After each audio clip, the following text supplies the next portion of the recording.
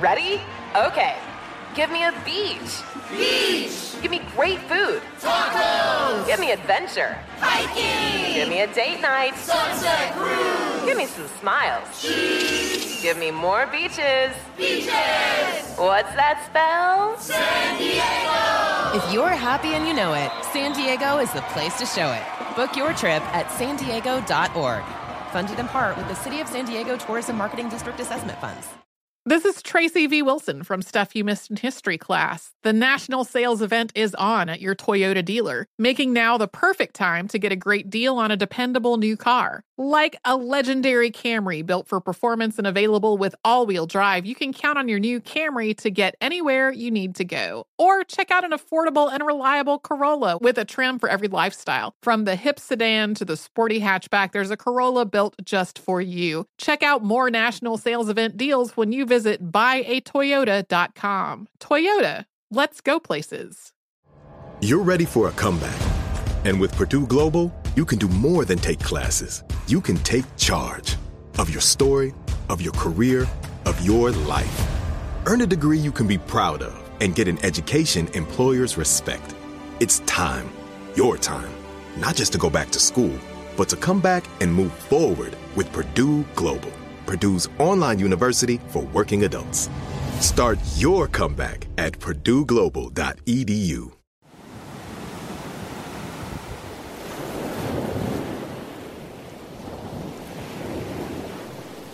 You hear that sound? That's the sound of waves splashing against the rugged volcanic rocks that make up the Canary Islands. Situated along the northwestern coast of Africa, the Spanish archipelago has been home to eruptions and remnant ash that have given the islands a unique biosphere and microclimate.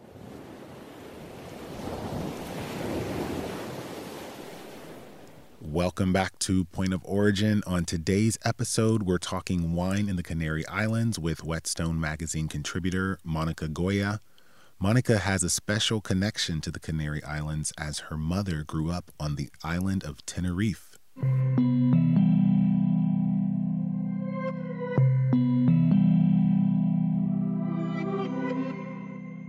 Yeah, so my mom grew up on Tenerife, and that's where half of my family still lives because she's the only one who left.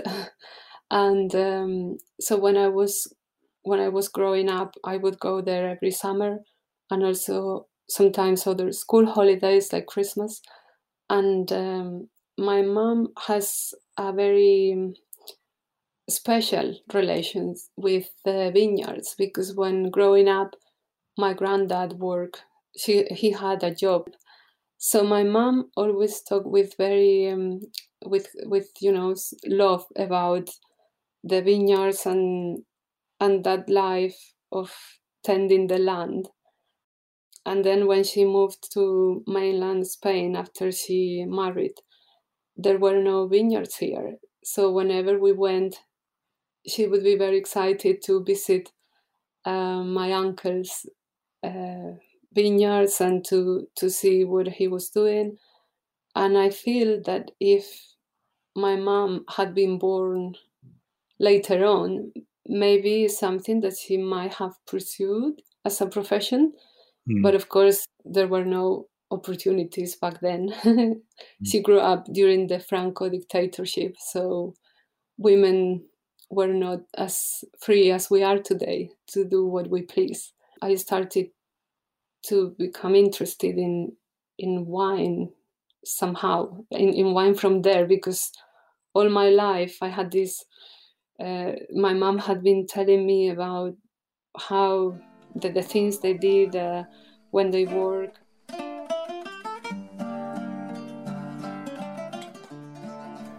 In 1971, a massive volcano erupted on La Palma, and the remnants of the ash imparted in the soil gave the smaller Canary Island a unique quality.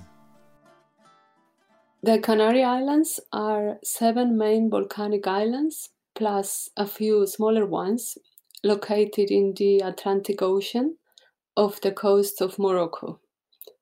They are a tropical holiday spot for many Northern Europeans, notoriously Brits, Germans, and Nordics as well. The temperatures are mild year-round, rarely going above 30 degrees Celsius, which is, I think, near 90 Fahrenheit in the summer, or below 17 in winter. However, it's a land of contrasts, not only because of the changing landscape from arid plains to deep narrow valleys, black volcanic sand beaches, green forests, or jagged mountains, but also because of the weather. There are dozens of microclimates within the same island, and this is due to the rugged nature of the islands and their greater elevations. For example, La Palma, which is one of the smaller islands. So this last volcano erupted it was the last one to erupt in the archipelago. It's called the Teneguía volcano, and is located in the south of the island. So it's not far from where Victoria has her winery and some of her vineyards. La Palma, in terms of soil, is actually like two different islands, because the north is geologically much older than the south. So in the north, the soil is rich in organic matter. You can find clay, for example, whereas in the south, because it's much younger, the soil is richer in minerals, but is poorer in organic matter. Trade winds soften the hardness of the nearby Sahara Desert climate. So the weather, in conclusion, is very nice, with almost 3,000 hours of sunshine per year. Wow. And one of the most famous crops from these islands are bananas, which are grown in 6 out of the 7 islands, mostly in Tenerife and La Palma. Okay. And if you ask a person from mainland Spain for a characteristic food from the islands, they would very likely say plátanos, which means bananas in Spanish, but they are different to the ones imported from South America that we get here in Europe. They are smaller and sweeter, and they have also black dots on their skin. Let's talk about another important product of the Canary Islands, wine.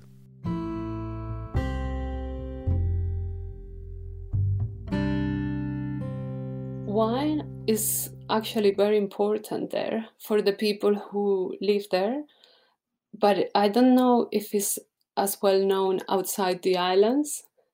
So the culture of wine, I mean, wine has been produced in the Canaries for over 500 years, and is even mentioned in some of Shakespeare's plays. But until very recently, it was not something that maybe people were necessarily proud of. And now I think that's changing, because there is a new generation of winemakers who are doing amazing things with the grape varieties that are indigenous to the islands, and they have vines that are over 200 years old in some cases. So I think, I mean, it's a sweet moment because things are improving massively. One of those new winemakers Monica refers to is Victoria Torres Peces. On the island of La Palma, Victoria tends to vines that are over 130 years old. The Torres Bodega is at Fuencaliente, which is at the very southern tip of La Palma, on that pure black volcanic ash. But the vines she cares for can be found all over the island, all ungrafted and consequently very old. So I met her when I went to La Palma. I had her wines before. And last year, when I visited La Palma, I contacted her and I asked her if I could visit. And I had read a bit about her and what she was doing. And it fascinated me that she embarked herself on this mission to to rescue old vineyards. And when you are a woman, maybe it's harder. So many of these wineries are still led by men, and they take the decisions. So having a woman approaching you when you are, a man maybe in your 70s or 80s, and she tells you that she wants to look after your vineyards if you can no longer work. You need to be very brave to do that in a place where, as I said, it's still, there are women, of course, but it's very men-dominated still. So she went to complete her studies in a different island. And when she went back in 2008, she started working with her dad. And she learned the tricks of the trade from him. Of course, as a child, I'm sure she spent a lot of time in the vineyards, because that's how you grow up when you are there with a family that works the land. And also, it's remarkable about Victoria that she only had one day off when she was working with her dad.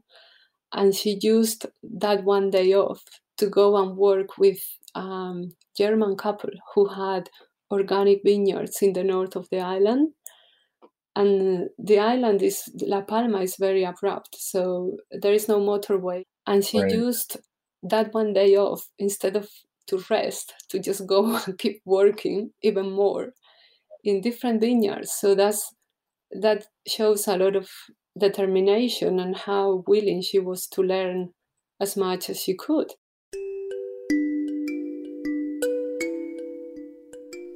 Victoria Torres is a fifth-generation winemaker, taking over from her father, Juan Matias Torres, in 2014, who she had been working closely underneath to learn how to successfully operate the family business. This new generation of winemakers started to do things differently. They are not trying to compete with industrial wine from other parts of the country that is cheap, because they don't have the means to do that cheap wine. In other parts, the terrain is flat and it's easy to use machines to produce the wine, whereas here, on the islands, because of the nature of the islands, is most of the work is done by hand. So unless you do an artisan product, it's hard to sustain, because you can ask people, you can ask for 20 euros for a bottle of wine, which is not good quality, but you can't either make cheap wine there, because as I said, many of the works in the vineyards have to be made by hand. So these people started to appreciate that the quality of the grapes, native grapes that they have in the Canaries, and they started to be proud of these grapes that not many people knew, and they started to work the vineyards using maybe like a sort of minimal intervention approach, if you like, so that it would show the soil, it would show different things that maybe not many people did in the previous years. And Monica, I'm interested in the relationship between the return to indigenous grape varieties and the sort of conservation mindset as it relates to the soil. In other words, do you think that there is a relationship between the movement to conserve indigenous grape variety and a movement to, let's say, conserve the health of the soil as we see in natural wine? Do you think those are similarly aligned? I think they go together, at least in the cases of the winemakers I have met during these years. They have a great interest in keeping tradition alive. They are rescuing some vineyards that because the average of the average age of wine growers is very high. It's over 60 years old. So some of them can no longer work the land, and these people are appearing and just trying to preserve that tradition and that heritage. And in some cases, they have found vineyards that had been abandoned, basically, and they are trying to recover them. So it's also a matter of patience, because maybe for 3 or 4 years they are working in these vineyards and not getting anything in return. In the 15th century, the Canary Islands already had a well-established wine industry and a moniker of sorts to go with it: Canary Sack. Sack is an antiquated wine term referring to white fortified wine and possibly derivative of the Spanish saca, meaning to draw out, a method similar to the Solera system used in sherry production. The islands are part of Spain since the 15th century, and it was the French, Portuguese, and Spanish were the main invaders. So some of the ways in which the grapes are grown, they have different influences, and some people say it was the Portuguese who brought grapes. It was the Spanish. It's probably a mix of the people who first lived there after the conquest. So sometime in the 15th century, the French/Portuguese most likely planted vines in the Canary Islands. Is that? I guess it was probably first in the 16th century, because 16th century. The conquest ended in 1496. Tenerife was the last island to fall. Tenerife and La Palma, actually. The first ones were the most eastern islands. And then also it is said that some of the vines planted in America were coming from the Canary Islands, because these islands became the first stop on the way to the New World. What makes her wine most notable is the farming. And we've talked a little bit about natural wine on the podcast, about low intervention viticulture. So can you tell us about what the different grape varieties are that she's growing, and also what the characteristics of the wines are? She grows white and red grapes. Probably the most famous one in the whites is the Malvasia aromatica, which means aromatic Malvasia, and is like the start. But she grows other white varieties as well, like Listan Blanco, Diego, and Albillo Criollo, and she has red grapes like Negramol, Listan Negro, or Listan Prieto. The white grapes in use at the Torres Peces domain are both familiar from the Canary Islands as a whole and also from southern Spain. These are Listan Blanco and Malvasia, and the main red variety is Negramol. There is also Listan Prieto, perhaps better known as a variety which has recently been revived in South America, where it is called País in Chile or Criolla in Argentina. As someone who's had some of these grapes, but not all of them, I think the Canary Island wines specifically have a very beautiful but kind of subtle aromatic quality. And I don't mean subtle in terms of what you can smell, but it's more like elegant. It's not like a lot of heavy fruit, or it's not like super funky. It's more like, sea notes, earth notes, mineral notes, metal notes, saline. Is this just like in terms of the way that you would describe some of these grapes? Because this isn't like, obviously Chardonnay or Merlot or Cabernet that many folks in the West are used to drinking. So can you speak like on the, I don't know, just like the feeling of drinking some of these different wines, or the taste, the impression that was left? I completely agree with what you said. But for example, one of my favorite wines from Victoria is one called Las Machuqueras. And this, I was lucky enough to visit the plot with her. It was the first one we visited when I went. And it's a vineyard that has been in her family for 5 generations. So it's one that she loves. And I believe her dad made white wines with all the white grape varieties that they had. But she started making a single vineyard white wine from this Machuqueras place. And it's 100% Listan Blanco grape. And half of the vines are over 100 years old. So I don't know, maybe it's my imagination, but I think you can feel that resistance in the wine, if that makes sense. And Definitely. it's elegant, and it has the minerality that volcanic wines often have. And it's fresh and it's complex at the same time. So it's like you could have that wine for a special occasion, but you could also have it on a normal day. It's just, a wine that you can drink, and it has that because it's complex at the same time that it's fresh.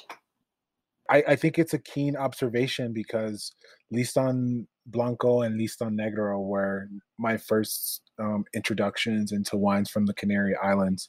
And the Listan Blanco in particular, what you say about the ability to enjoy it for a special occasion or on a normal day is so very true. I really love that about so many wines, right? Like that feel that it could be dressed up, or that feel really casual too, or I guess clothes or anything for that matter. That's such a good quality, that kind of utility. Is there anything else that we should know about? Maybe it's worth mentioning the Malvasia aromática naturalmente dulce, which is naturally sweet aromatic Malvasia. It's a spectacular wine, but it's not for every day because it's a sweet wine. So you are meant to have it in small doses. And I tasted it last time I tasted it was during a wine fair in London earlier this year, and Vicky was there, and it's difficult to put into words the amount of layers of significance that the existence of this wine represents, because the care, the patience, the tradition. So she visits the vineyards for weeks, waiting for the exact moment when these Malvasia aromatica grapes are ready to be harvested. A harvest that she does together with only one person, and she only makes this wine in exceptional vintages. So it's not a wine that she produces every year.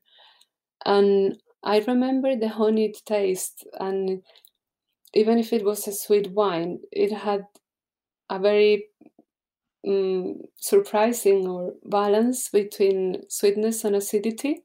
I'm not used to drink sweet wines, but that's what surprised me. And it's a funny anecdote. After this fair, I was outside talking to some other wine professionals, and they didn't know that I had met Vicky before or anything like that. They were talking about their favorite wines for the day after a whole day tasting wines from Spain. And 4 out of 5 had said that the wine that they were more surprised and amazed by was this Malvasia aromatica that she makes. And I thought I really like that.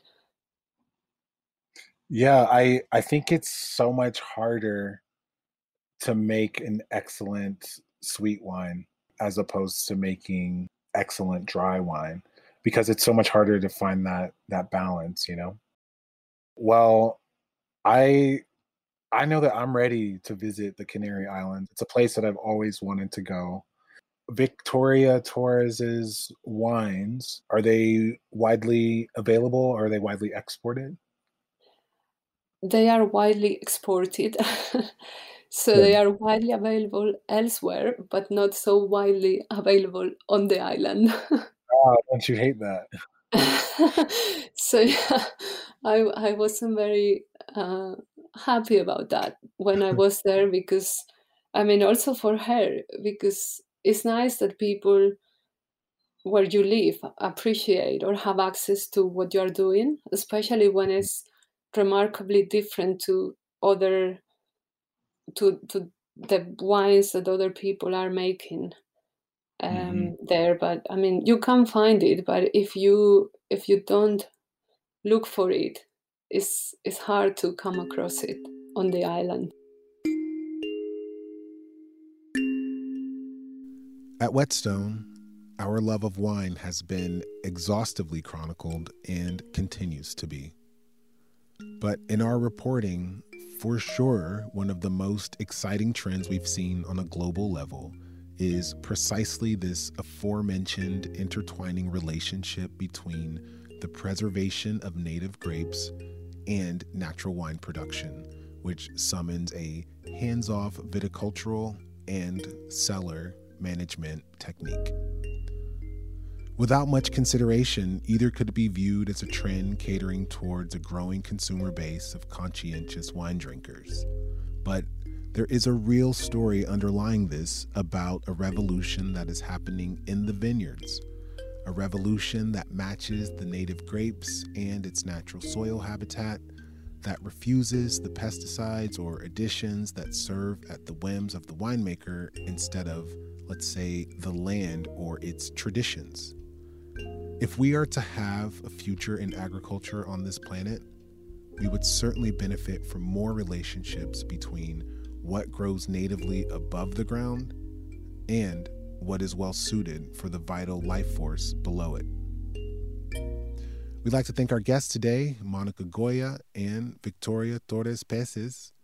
You can read Monica's full story in Whetstone Volume 6, or also on Instagram at Whetstone Magazine. We'd also like to thank our incredible podcast producer, Celine Glager. Celine, you are the best. To our editor and Whetstone partner and director of video, David Alexander in London. Appreciate you, Dave. Thanks to our Whetstone production intern, Quentin LeBeau. And last but not least, my business partner, Mel Shee, who makes all things at Whetstone possible. Thank you, Mel. We'd also like to thank our partners in production at iHeartRadio, to Gabrielle Collins, our supervising producer, and executive producer, Christopher Hasiotis. We'll be back next week with more from the world of food worldwide.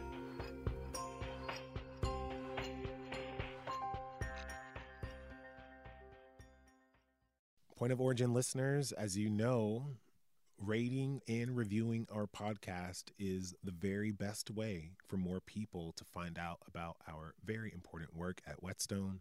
So please, if you're able, we would really appreciate a positive review and rating on Apple Podcast. That will help others like yourself find out about Point of Origin. Hey, it's Malcolm Gladwell, host of Revisionist History. eBay Motors is here for the ride. Your elbow grease, fresh installs, and a whole lot of love transformed 100,000 miles and a body full of rust into a drive entirely its own. Brake kits, LED headlights, whatever you need, eBay Motors has it. And with eBay Guaranteed Fit, it's guaranteed to fit your ride the first time, every time, or your money back. Plus, at these prices, you're burning rubber, not cash. Keep your ride or die alive at ebaymotors.com. Eligible items only. Exclusions apply. You're at a place you just discovered.